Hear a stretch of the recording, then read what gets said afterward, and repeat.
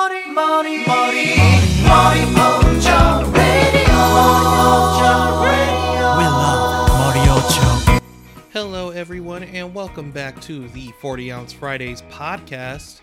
If you were not keeping up with us from last episode, this is technically episode 2. We've started the new universe, rebooted. So yeah, just keep in mind, this is not a rewind episode. This is episode 2 of the new universe, essentially. I'm Hiccup. What's up? What's going on, you guys? We got a little fun discussion going on. I wanted to continue this one off of a last episode where I talked about the problems with the anime community and like critiquing media in general. And I wanted to do this for something else. TV and anime mainly was the topic of the last episode. So this episode, I want to do it on video games because there's been this back and forth discussion going on the internet. Well, I wouldn't really say back and forth, just like this thing that keeps getting brought up, especially this year, that gaming is dead. And some people have been either saying this over and over again throughout the year, or people have been straight up refuting it. I am a part of Team Refute. That makes no sense to me, so we're just going to talk about why exactly I think that is. And a lot of games that you can play that have come out this year, or even some that came out, the past year, like last year, and what to look forward to coming up in 2024. Like, it's kind of insane to me that there are people out there who really think gaming is dead. But before we get started, we're just gonna have a few bits of quick news, nothing too crazy. I am recording this as of September 13th. So this episode will be going up on the 15th. I had a little more stuff to do this last week, so I didn't get time to record until now. I'm off work. I had a 6-day work week this past last week, so I have my 2 days off. So I spent yesterday resting, and now I'm just like, okay, let me hit this record. My wife is out visiting her family, so I had time. I'm in the house by myself. And what I'm going to be doing after this recording, which is a part of the quick news, is talking about the new Pokemon DLC that came out. Pokemon's first part of their DLC expansion for Pokemon Scarlet, the Secret Treasure of Area Zero, is out. It is part 1, the Teal Mask. Technically, it came out today as of the 13th, as of this recording. But it dropped, I'm on the West Coast, so it dropped 6 p.m. On the 12th. So I've been playing a little bit of it. I'm not super far yet because I've just been exploring around and catching Pokemon and just doing other stuff too. So I'm not too deep, but from what I've played so far, it's cool, it's enjoyable. The Teal Mask starts off after you've downloaded the content. You open up your game, you immediately get a call from Professor Jacques. He tells you that you have been selected through a lottery at the school to join this year's school trip. That they do a joint school trip with the more recent school that opened up, Blueberry Academy, and that you will be going to the far off lands of Kitokami.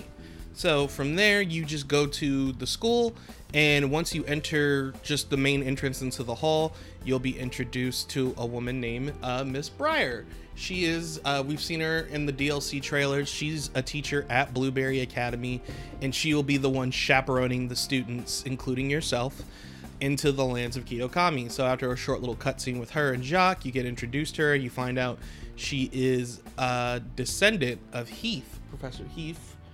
For those who didn't play Pokemon Scarlet and Violet, there's this big crater in the Paldea region called Area Zero, where there's these paradox Pokemon, and if you play Scarlet, you get Pokemon from the past. If you play Violet, you get Pokemon from the future. And Heath was the first person to discover these findings, put them in a book. Not a lot of people believed him, but as you play through the story, and the last portion of the story is you and your friends ended up going into Area Zero, you find out that yes, there are paradox Pokemon in here. So Briar is a descendant of Heath, and she even has the book. Now, I need to see her book again because I'm questioning something. I think it might just be the lighting, because we've already talked about how Scarlet and Violet graphically and performance-wise is not that good. It still is not. I'm not gonna cap. There's no fucking lying. I'm still getting frame slowdown and stuff like that. It's a fun game that's just held back so much by the visuals and the glitches and the performance issues.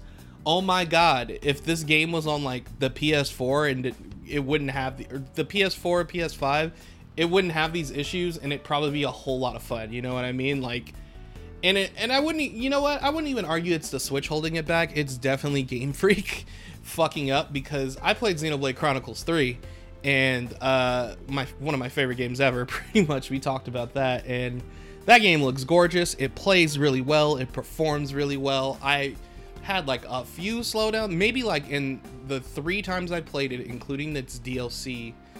I maybe had 1 or 2 slowdowns ever.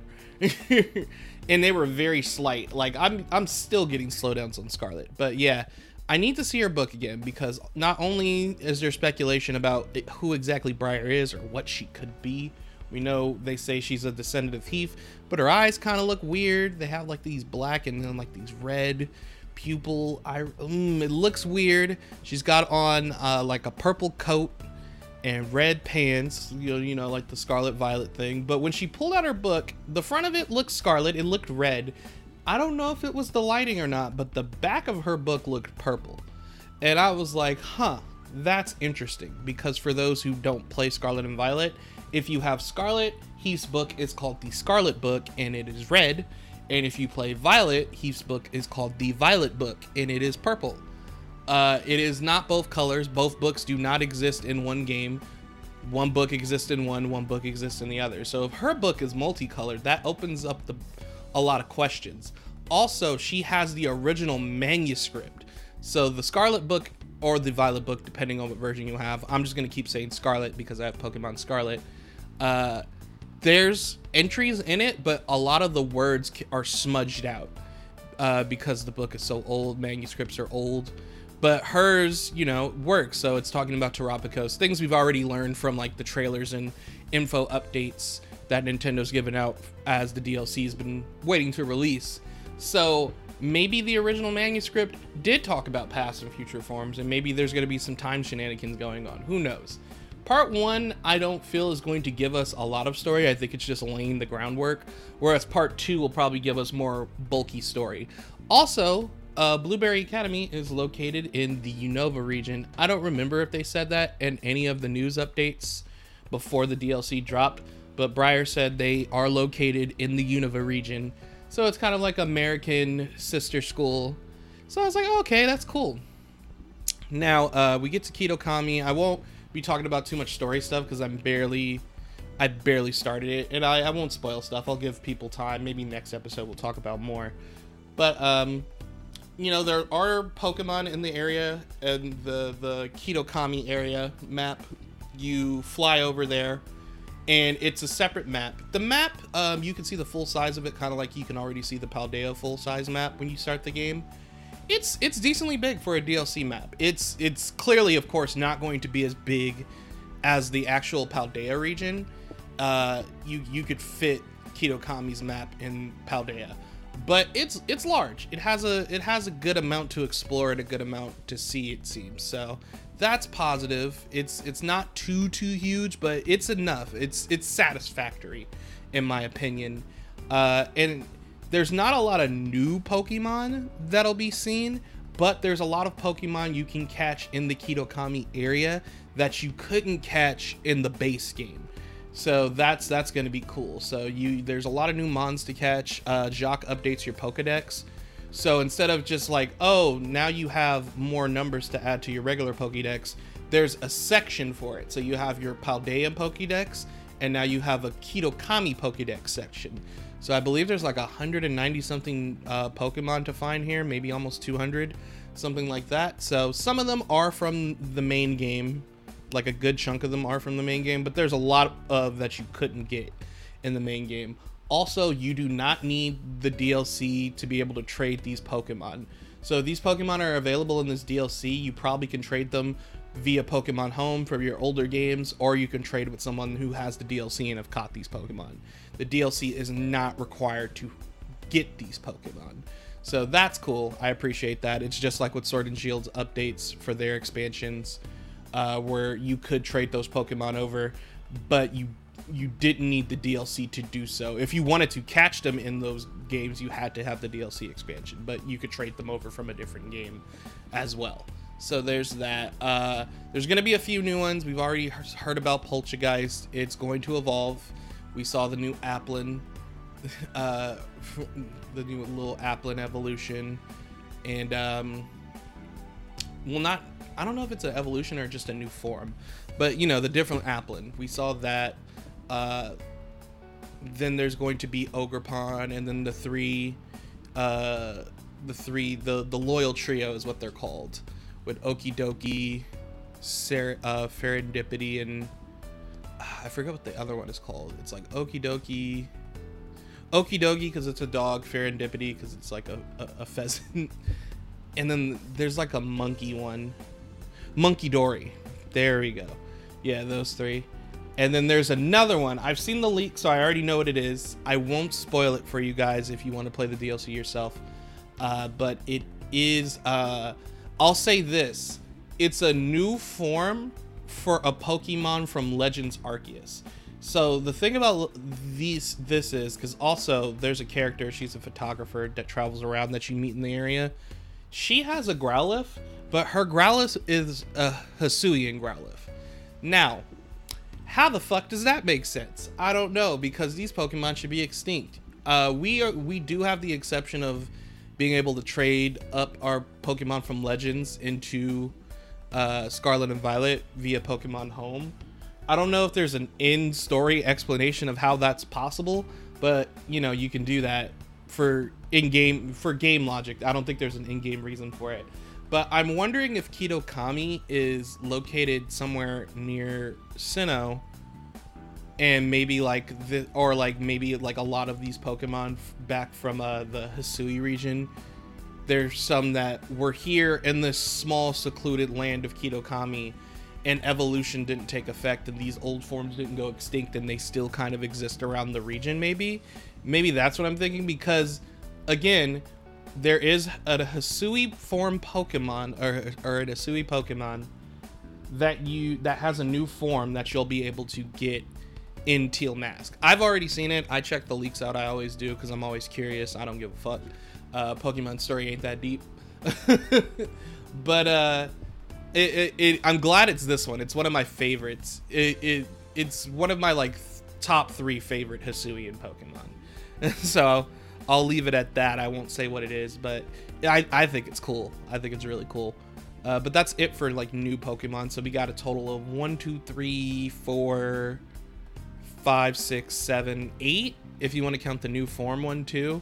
So 8, and then it's like 1, 2 because it's Poltergeist and Poltergeist Evolution, the new Applin form, the Hisuian Pokemon, the Loyal Trio, and Ogrepon. Yeah, so 8 new Pokemon. But, you know, older Pokemon to catch too. The land, does it look very different from Paldea?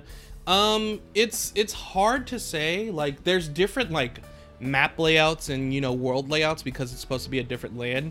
But, if you showed someone who hadn't played these games, like, a section of Paldea and a section of, like, Kitokami, they wouldn't be able to tell the difference. You know, there's mountains, there's grassy lands, stuff like that, you know. And I think that's a performance and graphical issue for the game rather than just like them being lazy. For me, who's been all around Paldea at this point because I played the game enough, it is different enough and it's more to explore, so I think it's cool. There's some funny scenarios you can get into so far. Also, when you get it's pretty early in, but when you get into a certain point of the DLC, you'll get something called the Teal Style card. And when you go back to the main Paldea map, which you can switch to anytime you want during the DLC, you're not stuck there until you finish the story. You can go back to Paldea whenever you want. When you go to the shops, like the apparel and clothing shops in the major towns in Paldea, there will be new accessories and clothing items available in all of these shops, as well as new hairstyles for the hairstyle shop, for the salon. Are they great? There's some cool stuff you should get. I've already checked all the shops out. There's some cool stuff here and there.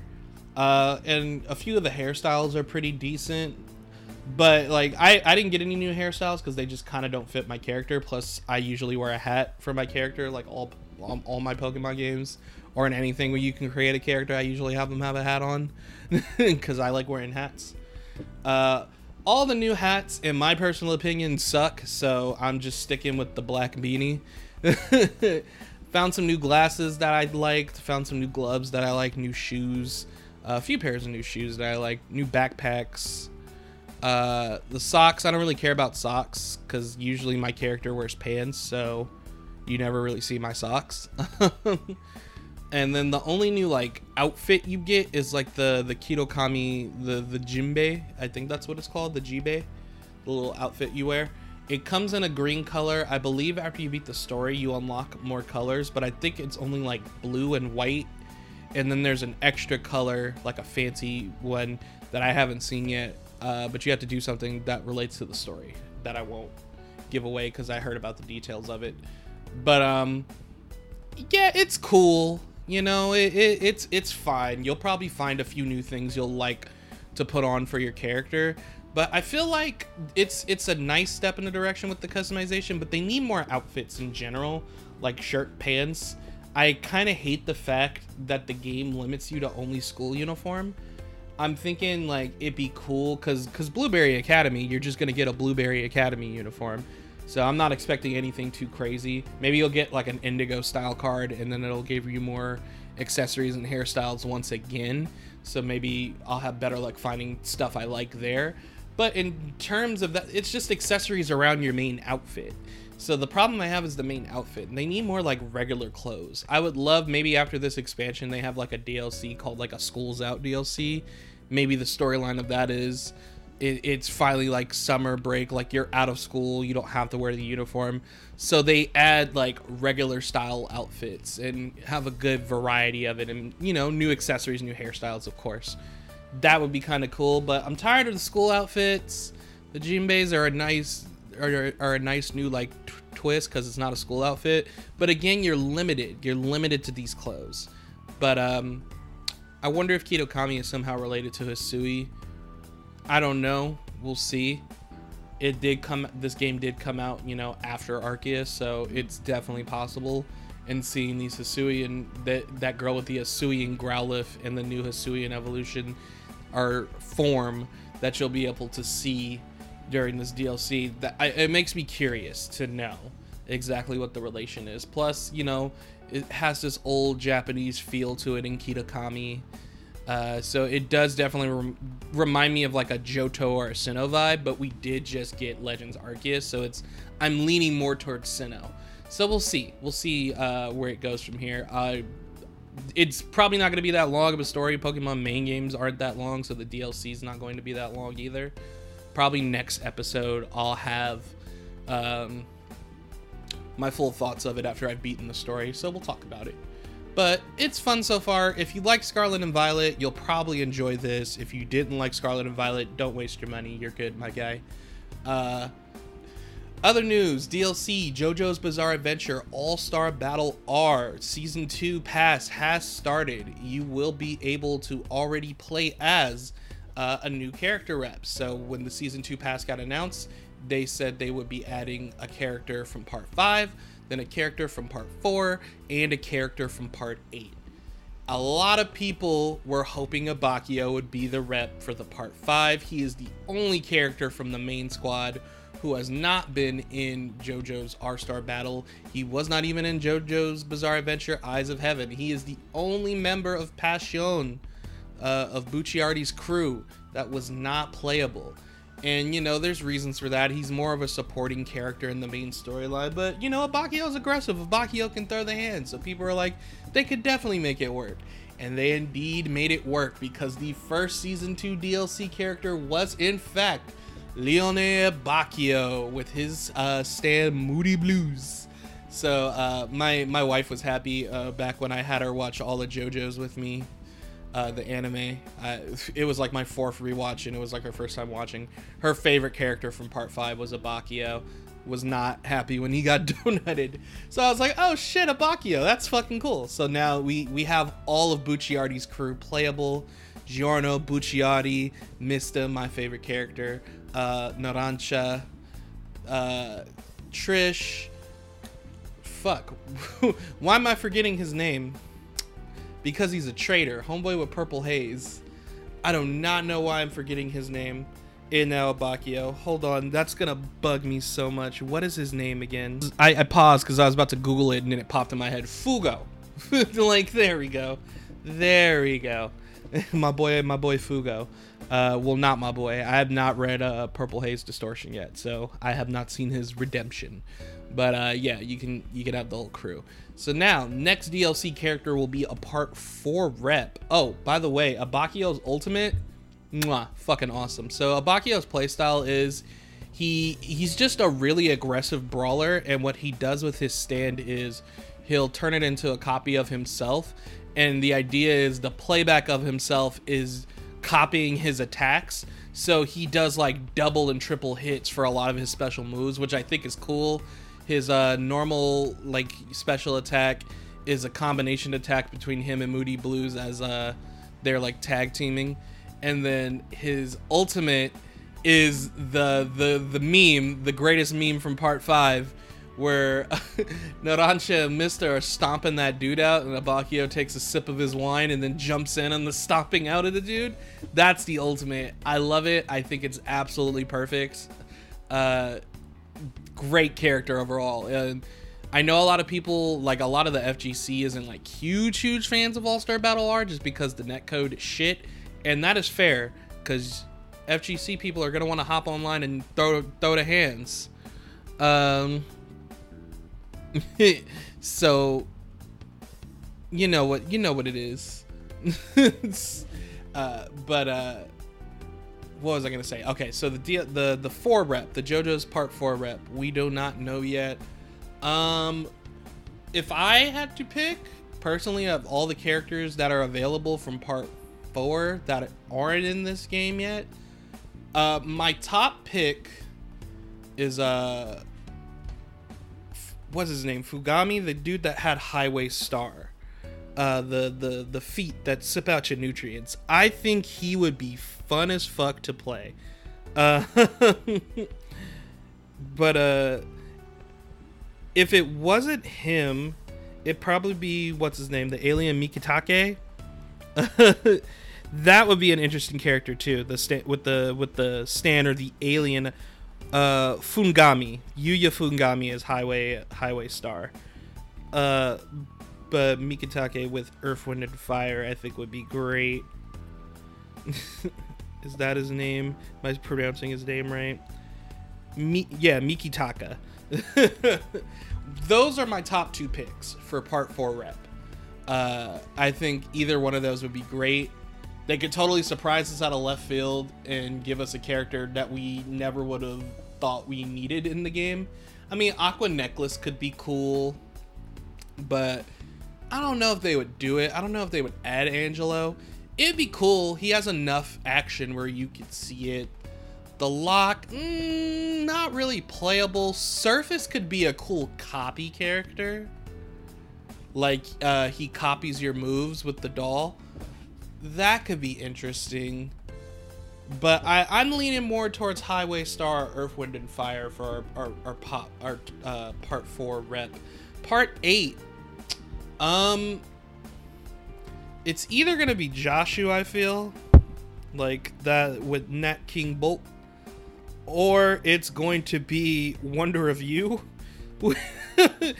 I don't know how exactly they would get Wonder of You to work in a sense of fighting. He didn't really do a lot of fighting. His stand is just OP.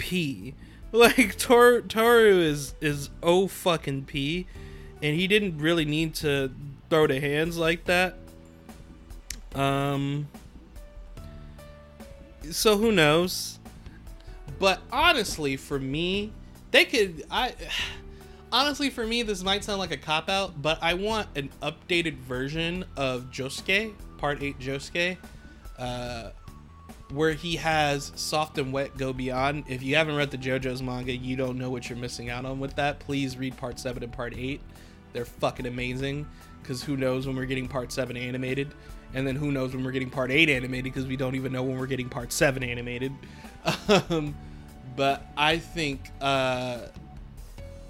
Soft and Wet Go Beyond would be so fucking cool, because after reading part 8 and playing like Gappy in All-Star R, it's not enough, bro. They've barely scraped the surface of how cool Gappy is. So raw. Part 8 Josuke is such a raw fucking character.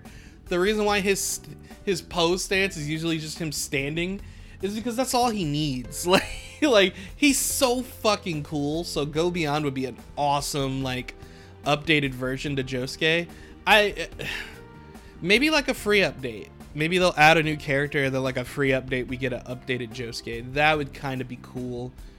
And then I don't think they'll be adding anything from part 9 anytime soon. Like, it's definitely possible because they've added part 7 and part 8 characters who are manga only. And even back when R-Star Battle first came out, I don't even remember what part they were on in the anime when the original R-Star Battle came out. So it's just like, it's totally possible they could add manga only characters to the game because they already have. So maybe, but part 9 isn't far enough to really like fully flesh out a character. They could do it, but the character would probably be very simple. It wouldn't be like super exciting yet. Like, we've seen the main crew's stand abilities, we've seen all of them, but there hasn't been enough action yet, which isn't a bad thing. I'm liking the story so far in JoJo Lands, but I don't think they have enough to make Jodio like a proper playable character yet. Because if they were gonna add a part 9 character, it would be Jodio. It would be the main JoJo. So I don't know yet. We'll see. We'll see how it goes. But I could see them because the first DLC pass had 4 characters. This one only has 3, but they could be like, surprise, there's a 4th one, and it could be like Jodio, because they have plenty of time to get a couple more chapters out. JoJo Lands is monthly, so maybe they're like waiting to flesh out a character more. I don't know. We'll see. But that's about it for my quick news. It was gaming related. I just wanted to talk about that stuff, and I just want to get into this gaming is dead kind of thing. This will be the rest of the episode. Again, we probably won't go over an hour. I'm kind of liking just these discussions, just shooting the shit, talking about stuff I enjoy, and then going over these little topics. So if you're a part of the internet world, and if you listen to this podcast, I'm sure you are, we do a lot of like talking nerd culture, talking about anime, manga, games, movies, music, all that good stuff. And I'll probably do a music oriented like episode like this next time, talking about, because there's discourse going on in the music world too. Some of it has a point, but also a lot of it doesn't, I feel. So we'll talk about that. But this gaming is dead thing, I don't agree with at all. Gaming, especially this year, this has become like a big thing for 2023. And I don't get it, because we are 9 months into 2023 now. And I think we're having a fantastic, absolutely fantastic year for gaming. Especially this, like come on, dude. Like, all the games that have come out this year, it's crazy to think that gaming's been dead. And I saw a meme earlier today that was supposed to be like a dig on Starfield, because people are like, a lot of, the big fans of Starfield have been like praising it, like, yeah, see, it's the greatest. And I think it has like a Metacritic score of 85. Who gives a fuck about Metacritic, honestly? I like playing games for myself, maybe looking up a couple of YouTubers who I trust their opinion on games, even if I don't necessarily already agree with them. Take a couple of those into consideration, but overall I would like to play the game myself to give my overall opinion. But I thought the meme was funny because it's the thing, the Olympics meme where the dude gets the medal and he's celebrating, but he's at the bottom of the ranking. And though Starfield was at the bottom of the ranking in the meme with a Metacritic score of 85, That's still a Metacritic score of 85. So let me look it up, and I'll tell you the other games that are on this list and their scores. So this isn't even including like a couple of games that haven't even come out yet. I believe Spider-Man 2 is set to come out this year as well, very soon. But at the bottom of this list, it's Starfield with a Metacritic score of 85, right? That's still 85. That's still overwhelmingly good. Metacritic score of 87, one of my favorite games that I've played this year, Final Fantasy 16, which is getting DLC. They were like, we heard you guys wanted more, so we'll make more. A lot of people think, oh, they planned to make more DLC. I don't know if they did or not. I feel like maybe they thought this was good enough, but people still had unanswered questions. But people enjoyed the game enough to push to want those answers to said questions. Like, hey, do more. So they're like, okay, we'll do more. So they announced that they will be doing 2 pieces of paid DLC. They also did a free DLC update recently that did some fixes to some game stuff in it and added some DLC costumes for Clive, Torgal, Jill, Joshua, and Ambrosia, your pet chocobo. All free update. So I thought that was cool. It was just 1 costume each, but that leaves the door open for more DLC costumes. So when I do a New Game Plus playthrough of 16, because I heard there's a couple of more extra little bits you could do in the New Game Plus that make the game experience more fun and challenging, I'll have more to work with, plus the DLC. So we'll see how that goes. With a Metacritic score of 88, we have Armored Core 6, The Flames of Rubicon. I've been hearing nothing but good things about this game. The only reason why I haven't picked it up yet is because I have so much shit on my backlog. Once I get past Trails of Azure, because I bought it, so I'm gonna finish it. I'm over the halfway point now. I'm early into the second half of the game, so if I keep up the pace I'm keeping up at, I should be able to finish it no later than the end of the month, depending on how much time I get on it. But yeah, Flames of Rubicon I heard is great. Customizing your mech is great. With a Metacritic score of 90, this game is the next game I'm playing after Trails of Azure. That is Sea of Stars. Come on, man. I'm so hyped for this game. It's inspired by stuff like Chrono Trigger, which is one of my favorite games of all time. One of the best JRPGs of all time. If you have not played Chrono Trigger, please play Chrono Trigger. They have ports on mobile. I don't know if the mobile port's good, but they have it. They have a Steam port. I don't know if it's good, but they have it. They got a DS port. I know that one's pretty solid. Play that one. That's the one I played. Oh, I don't have a DS. Allegedly, you can emulate it. Allegedly. But Sea of Stars has a similar playstyle to that, a similar graphical feel and look to it. And I'm excited for the story. My friend, he was a Kickstarter backer for it, and he got 2 codes. And I think one of them he got for Switch, and then he was supposed to get like a physical copy for like PS5 or something like that. But he accidentally got 2 Switch codes, so he gave me one of the Switch codes. So now I have a copy of it. So once I'm done with Trails of Azure, I'm going to be playing Sea of Stars, because the game, from what I looked at, like it looks like it's only going to be like 25 to 30 hours, short game. But, you know, it looks fun, so I don't mind it being short at all. Take a break from Trails before I jump into Trails into Reverie. That'll be the next game I'm playing. Metacritic score of 91, Diablo 4. I've heard from what they've been doing with content updates, Diablo 4 has kind of been fallen to the wayside. Like, a lot of people are like, ooh, they're kind of killing their own game. Like, people are saying it's not good for more than one playthrough. I don't know. I haven't played it. When it came out, I heard good things, but it's up there. Metacritic score of 92. I can second this. Street Fighter 6 is absolutely fire. I love Street Fighter 6. I'm still playing it every now and then. I hop on. It is so much fun. The create a character world tour story mode. It was so fun. The story isn't like super good, but just running around town fighting anyone in your path is fucking great. The move customization is fun as fuck. My only wish, I know they can't do this in online because you can go to the battle hub and battle other like player characters, but I wish for local play they let you you know how when you can choose from the roster for like a free battle against a CPU or like against a friend locally or some shit like that, they should let you be able to choose your world tour character. It's nothing competitive. Like, come on, man. That's my only wish. But yeah, Street Fighter 6 is awesome. I've been loving it. Metacritic score of 93. Yes, sir. Resident Evil 4 remake. That game, mwah, chef's kiss. Yeah, it is the 30th thousand time you got a Resident Evil 4, but at least it's a little different because it's a remake. I love that.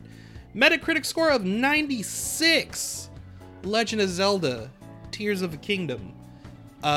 Everyone that played Tears of the Kingdom, that played Breath of the Wild, I've heard say this is much better than Breath of the Wild. There's even, like, if you're not enjoying the story, a lot of people are saying this was worth it for the creation of things you can make in the game alone. Like, that in itself made the game so much more worth it than Breath of the Wild. I've heard a lot of people say at this point Breath of the Wild is kind of obsolete compared to this, so I guess unless you were playing these games for the story, they're saying there's no point in getting Breath of the Wild. I don't know. I've played very little of Breath of the Wild, and I have not played Tears of the Kingdom, so I can't say for sure. Maybe one day I will. Like I said, I got a lot of shit on my backlog. But yeah, that game, crazy praise. And also with a 96, but I've heard much more praise. This game might end up being Game of the Year. If this is in my backlog list, this is something I plan to play after Trails into Reverie, because I'm excited to hop into it. And that game is Baldur's Gate 3. Baldur's Gate 3, I've not heard a single bad thing about this game. I've heard bad things, a few like critiques and negatives about other games on the list, even though a lot of those games I've only heard mostly positives for, or from my personal experience playing them, I have mostly positives for and not like too many negatives. But from everyone I've talked to that's played Baldur's Gate 3, they're like, it's absolutely incredible. The game is on PC. It launched for PC like about a month or two ago, and more recently it is out on the PS5. I will be getting it on the PS5 eventually. I'm super excited to play it, especially since I've been getting more and more into playing D&D with my friends. Everyone's saying like, yo, this shit is so much fun. I am so excited to hop in and see what all the fuss is about and get into it and, you know, lose a lot of my life because I'm just playing this game. But look, bro, I named so many games. All these games came out this year off this one meme that all have positive scores. So 1, 2, 3, 4, 5, 6, 7, 8, 9 games alone. It's September. That's like a game a month. Some of these came out in the same month, I think, but that's like a game a month. Like if you just needed a game for every month and you had like a month to spare for each one of these, you had something to play every fucking month. There is no excuse to say gaming is dead. That is ridiculous. Maybe if you're playing like, if you only play like shooters like Call of Duty or sports games like 2K, this is no hate to Call of Duty or to 2K. If you're a 2K player, if you're a Call of Duty player, more power to you. If that's what you like, if that's what you enjoy, if that's what you're into, that's fine. I can't talk because I play Pokemon all the fucking time, despite all Pokemon's flaws. They got a shit ton of flaws. But I still play them, like, every fucking time they come out, so I can't shit on you.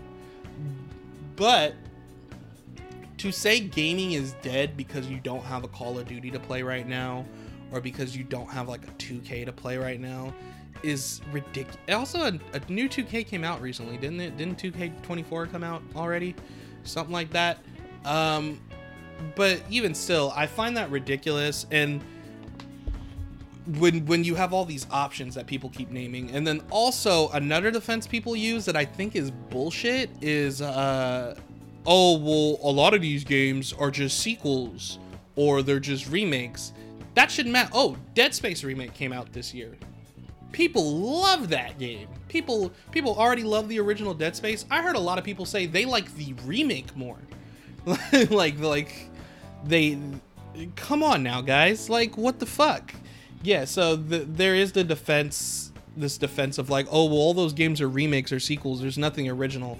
Again, coming from the people who only play like Call of Duty or 2K, no, you don't get to say that. Because from the outside looking in, a lot of those games look the same. Maybe you could break down to me why they're so different. I'm sure you could, honestly, and I'm sure you would have good points as to why, because you play those games so much, you have more of an expertise than I do. But that is still calling, like, the pot calling the kettle black. Because 16 isn't a sequel. Like, most of the Final Fantasy games, even though they're mainline numbered, aren't related to each other at all. Like 1, 2, 3, 4, 5, 6, 7, 8, 9, 10, 11, 12, 13, 14, 15, and 16 have nothing to fucking do with each other. Like, there's like, you know, the Final Fantasy 7, Final Fantasy 10 linking theory, but even if that was true, they're so far gapped by time, it does not even matter. So you have like 10-2, which is a direct sequel to 10. You have the 13 trilogy. But like those mainline numbered games have nothing to do with each other, so that doesn't mean anything. Armored Core 6, yeah, it's the 6th one, but when did Armored Core 5 come out? Like a long time ago, right? So who the fuck cares? That really shouldn't matter. This is a new game. This is fresh for a lot of people, because a lot of people only know From Software for Dark Souls games. So this is something totally different, because if you've seen gameplay for Armored Core 6, or if you've played Armored Core 6, it does not play like a Soulsborne game. Sea of Stars is new. It's inspired by Chrono Trigger. It's a new game. Maybe people were like, oh, well, it's indie. It doesn't really... No, we can't use that excuse if it's getting a lot of praise and it's really good. Diablo 4. Like, again, it's the 4th one, but it's been a minute since Diablo 3 came out. Street Fighter 6...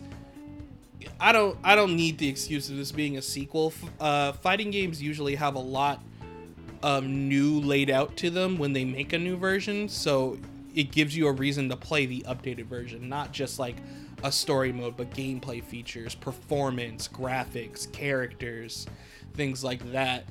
The World Tour mode is probably one of the best ways to get into a fighting game.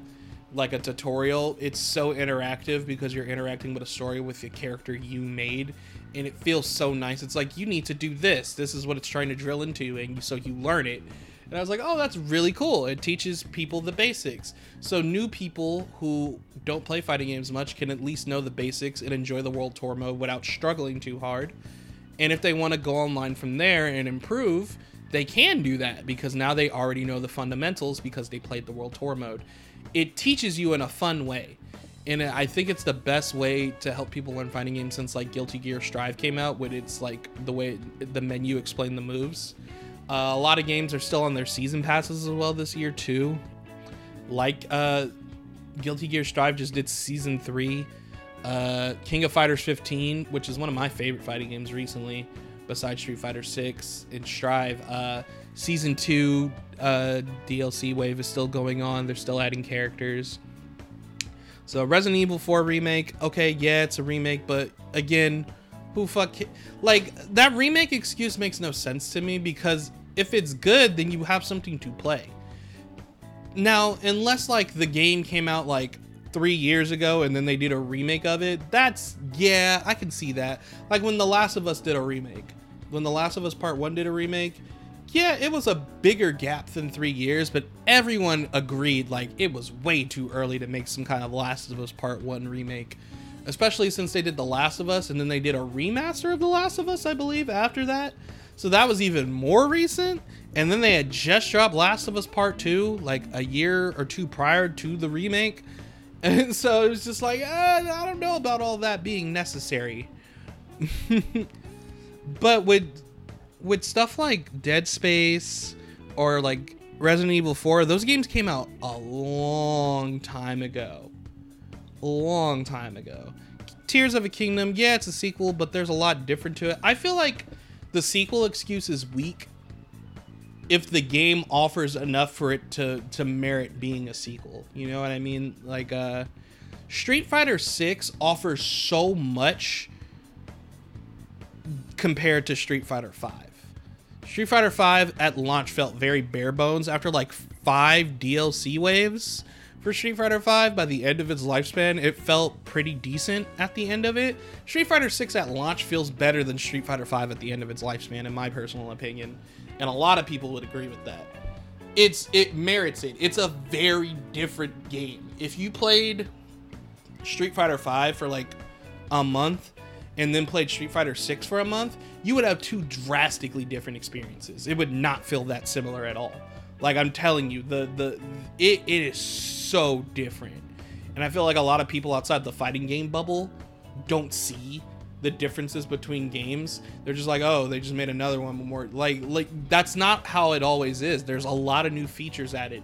There's features taken out. There's features updated and adjusted. Characters get adjustments. Characters might lose moves but gain new moves, which changes up their playstyle like, tremendously. Like Street Fighter 5.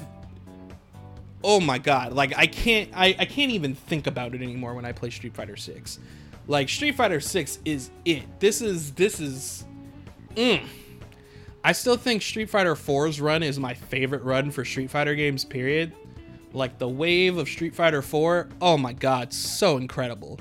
But Street Fighter 6. Oh, I get that same feeling when I play it. And I'm not great at fighting games. I've said that before, but I love fighting games. They're so much fun. That feeling in my gut where I'm just like, yo, I am having a blast. That I haven't felt a feeling that strong in Street Fighter since Street Fighter 4. I never felt that way about Street Fighter 5. Not even a single time. By the end of its lifespan, like I was like, okay, this is cool. This is all right, you know? This is serviceable. But Street Fighter 6, I'm like, yo, I am having so much fun right now. Like every time I hop in that game. Same with like Guilty Gear Strive. I still have a good time with that. I don't play it as much anymore. I play more King of Fighters 15 and then like Street Fighter 6 stuff.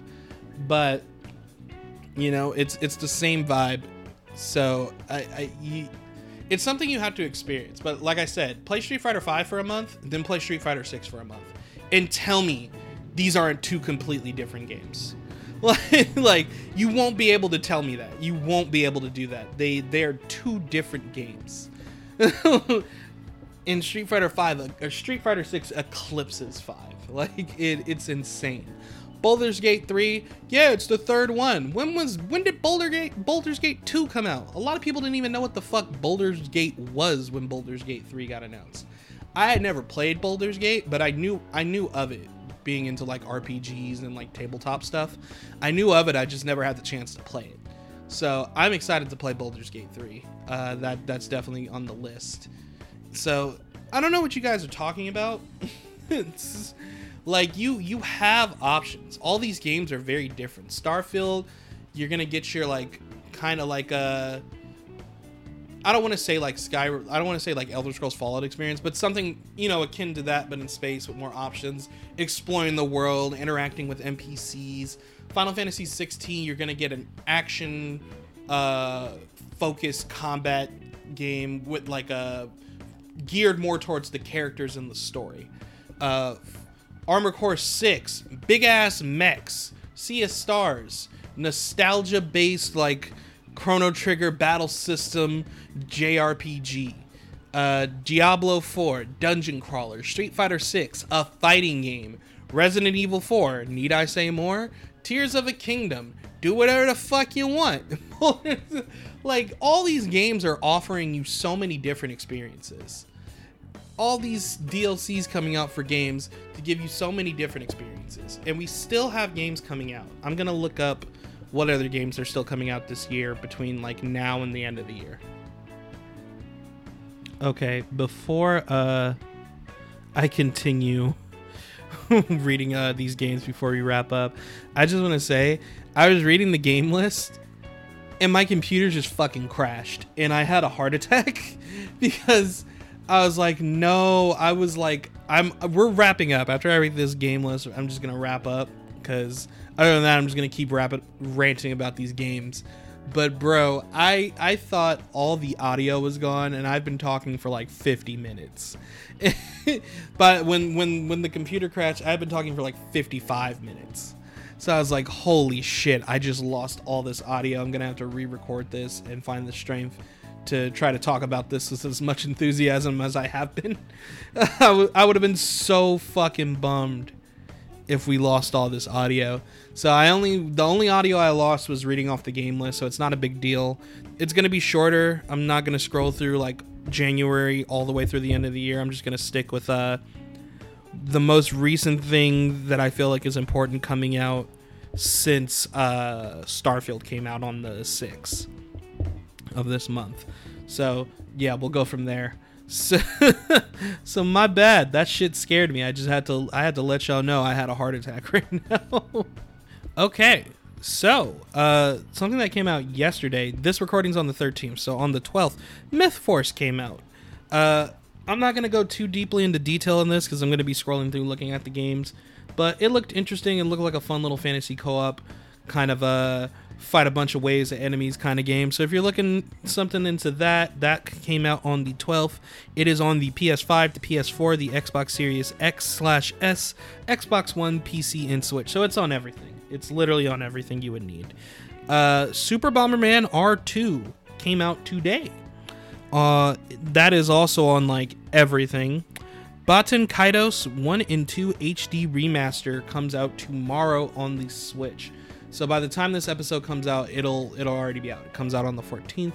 Baten Kaitos is made by a lot of the same people that work on the Xenoblade games. So if you know about that, people are hoping. Oh, that's what we'll talk about at the end of the podcast too, because there's something that might go down tomorrow on the 14th. So I won't be able to talk about it here on the podcast because the episode will have been done before then. But yeah, people are hoping this gives hope to maybe a Xenosaga remaster, especially after what happens at the end of the Xenoblade Chronicles 3 DLC, or a Xenoblade X getting ported to the Switch, in which case either of those would be added to my game backlog. So we'll see what's going on with that. Dune Spice World comes out on the PC September 14th. Mortal Kombat 1 early access September 15th, so by the time this is out, if you have early access to Mortal Kombat 1, you can play it. September 19th for everyone else on the PS5, Xbox Series X and S, for some reason the Switch, but not the PS4 and the Xbox One, and PC. Let's see. I think that's all the major stuff. Oh, the Cyberpunk 2077 Phantom Liberty expansion comes out September 26th for the PS5, PC, and the Xbox Series X and S. Over the course of Cyberpunk 2077's release, they've been getting updates and adjustments to make the experience of the game better. This Phantom Liberty update has been getting really, really, really hyped up for a lot of people who have seen an overall positive improvement of the game, and this is supposed to just reinvigorate the experience. It's not going to feel like the same at launch. So I'm interested. I haven't played Cyberpunk 2077 since around the time it launched because it was so buggy. So I might hop back in and check it out. I might take a look at it. And that's kind of all. Oh, Dragon Quest: The Adventures of Dai Infinity Strash comes out on PS5, PS4, Xbox Series X and S, and the PC September 28th. If you don't know about this, Dragon Quest: The Adventure of Dai is an anime series / manga series from way back. It's like a older classic shonen manga. I absolutely love it. It's one of my favorite mangas, and it is in my top 5 favorite anime of all time. They had an older anime for it back in the day, but it didn't finish the storyline. But they recently did a remake that came out in 2020 that ended, I believe, late last year. I feel like it ended back in October 2022 or something like that. And it was great. It was 100 episodes. If you're into shonen, we talked about it on the podcast when it ended and as it was coming up. I keep telling people, watch or read Dragon Quest: The Adventure of Dai. I'm excited for this game. It looks like a fun time.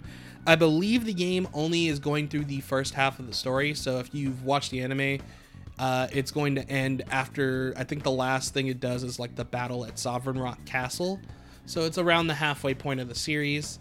But there is kind of this dungeon coliseum mode where you can do up to 4 players and explore and get gear and have a good time. So it's on my backlog. I'm going to get to it. So October, we have, let's see. I hit my laptop and I got scared I was going to fuck this shit up again. Assassin's Creed Mirage, October 5th for everything except Switch. Detective Pikachu returns on the Switch October 6th. Batman's Arkham Trilogy is coming out on the Switch October 13th. Sonic Superstars comes out for everything October 17th. I'm actually looking forward to that. Let's see what else is coming out in October. Marvel Spider-Man 2 comes out October 20th. One of the last games seen as a heavy Game of the Year contender for 2023 will be coming out October 20th. Look forward to that. Also, one of the first times in a minute I've been super hyped for a Super Mario game. Super Mario Bros. Wonder comes out on the Switch October 20th. One of us in the house is going to get that game, so all four of us in the house can play together. That's going to be fun as fuck. Metal Gear Solid Remaster Collection Volume 1. That is coming out on October 24th for just about everything except for the Xbox One. Let's see. Alan Wake 2, PS5, Xbox Series X and S, and the PC, October 27th. Looking forward to it. If you're a fan of the USC games, USC 5 comes out on the same consoles. It does not come out on PC. PS5 and Xbox Series X/S, October 27th. November. What do we got coming out in November that looks exciting? Like a Dragon Gaiden, The Man Who Erased His Name. Coming out on PS5, PS4, Xbox Series X and X, Xbox One and PC November 9th. I am definitely going to be scooping that up. I'm excited for that. And it's going to lead us into Yakuza Like a Dragon Infinite Wealth. I'm super excited for that. I was a huge fan of Yakuza 7. It's one of my favorite games now. Adored it. Excited for the sequel. Naruto to Boruto Ultimate Ninja Storm Connections. I am not falling for a Naruto Storm game ever again. This will not be bought at launch, but if you're interested in that, it's coming out on like just about everything November 17th. If you haven't played a Storm game before and you're interested in playing a Naruto Storm game, go ahead and pick this one up. This is probably going to be the best edition you can get. If you played Storm games, I'd say wait for a sale. I'm going to wait for a sale. Persona 5 Tactica. That is coming out November 17th for everything. I'm planning to do a Persona run through of a bunch of games in 2024. So hopefully I can clear out enough of my backlog to get to it. I feel like once I get past the trail stuff mainly, I'll be able to have an easier time doing that. So I'm going to play the Persona 3 remake. I haven't played Persona 3 before, but I'm just going to wait for the remake and play that. That comes out in February 2024, and if people say it sucks in comparison to the original, then I'll just try to play the original one. Then I'll be playing Persona 4 Golden because that one's right up my alley. Small Town Murder Mystery or Detective Crew. That sounds interesting. Then I'll be doing my third playthrough of Persona 5. It'll be the Persona 5 Royal version. Love that game. Absolutely love that game. Then I'll be doing a second playthrough of Persona 5 Strikers, and then I'll play Persona 5 Tactica. So that's the plan. We're going to do a full Persona run through in 2023, leading into that new game. What's it called? Like Metaphor, something like that. That new one that's coming out. That shit looks awesome. So I'm going to be playing that in 2024. Super Mario RPG Remake coming out November 17th for the Switch. People have been wanting that for a fucking minute, so there you go. Dragon Quest Monsters The Dark Prince comes out on the Switch December 1st. And that is the main stuff announced for December. Then we got a bunch of stuff yet to be announced sorry, that siren outside was coming in hot. So let me see. Let's look through stuff that doesn't have a release date yet. Ark Survival Ascended, if you're a fan of Ark. I heard Ark's having a tough time though. Assassin's Creed Nexus, Baldur's Gate 3 for the Xbox Series X. What else do we got? Black Myth Wukong. Still no release date yet, but that game looks absolutely fucking hype. I'm super excited. Let's see. Call of Duty Warzone Mobile, if you're into that. Dune Spice Wars for the PC. Well, that has a release date. Maybe this got updated, that's why.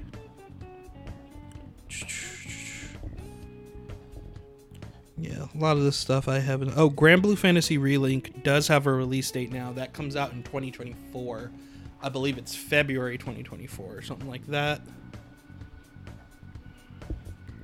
That looks fun as fuck. If you're into, like, again, JRPGs, action JRPGs, well, like, you know, teamwork aesthetics, that game looks fun as hell. I'm excited for it. Metal Slug Tactics coming to the Switch and PC.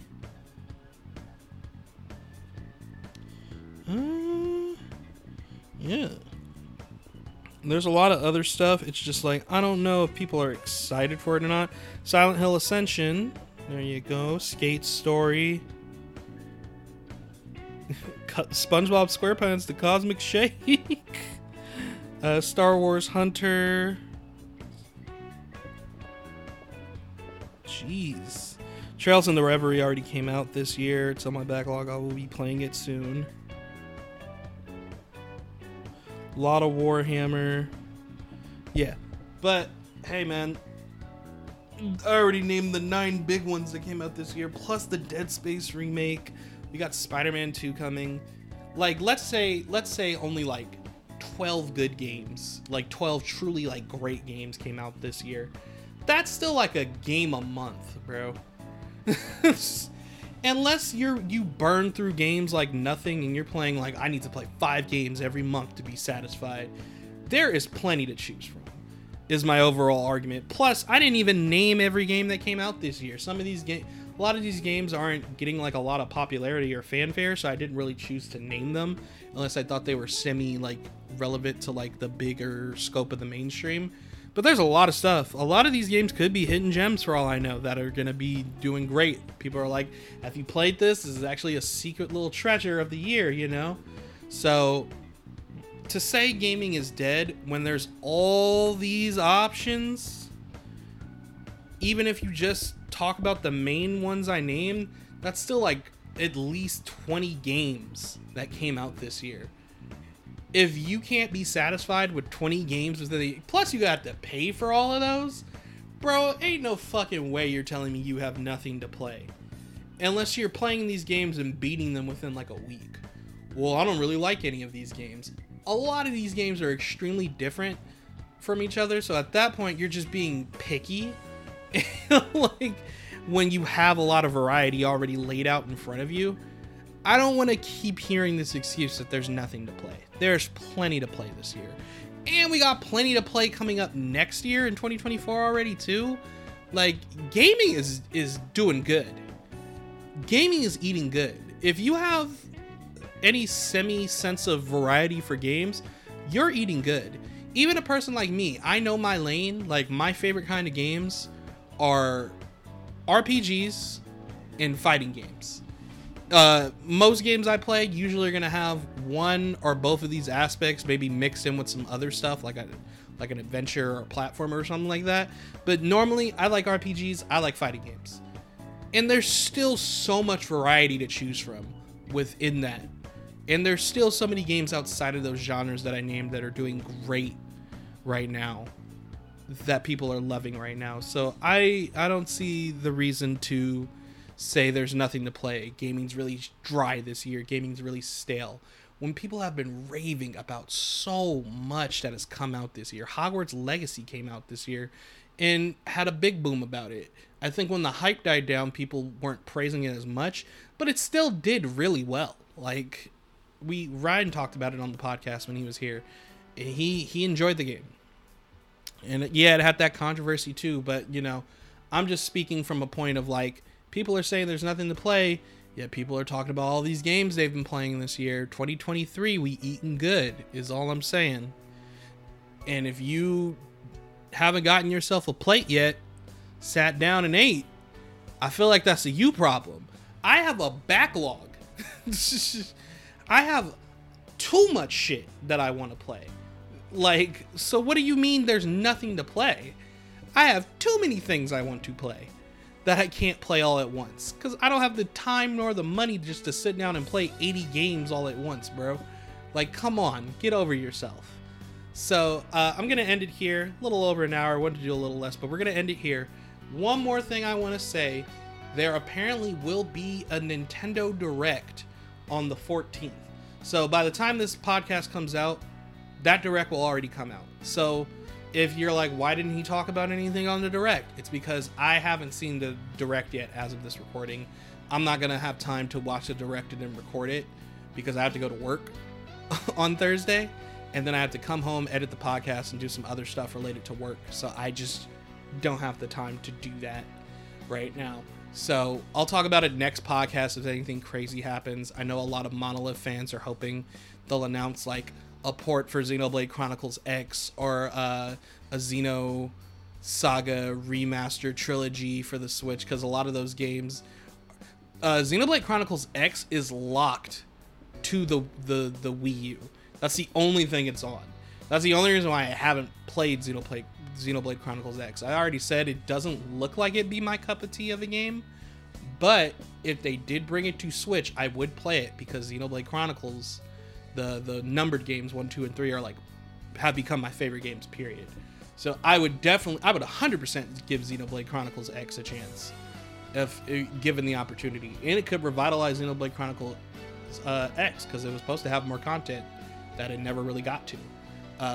Xenosaga Trilogy, I wasn't the hugest fan of the Xenosaga games, but that would be cool to have again, especially after what we saw at the end of Future Redeemed for Xenoblade Chronicles 3, or even like a Xenogears remaster, because I believe Xenosaga's games are locked to the PS2, and if you're not emulating them, if you want a physical, those games can get mighty fucking expensive. And then I believe Xenogears is locked to like PlayStation 1 or something like that. There's like nowhere else you can play them. So having those ports would be extremely nice for those games locked down. Plus you could have all the Xeno games on your Switch, which would be pretty cool. Because then at least like, oh man, they're only on the Switch. Well, at least they're all on the Switch. I don't have to play them on all these different consoles. I can get them all on the same console. I think that's what a lot of people are hoping for. So we'll see how that goes. Are we going to get more Pokemon news? I don't know.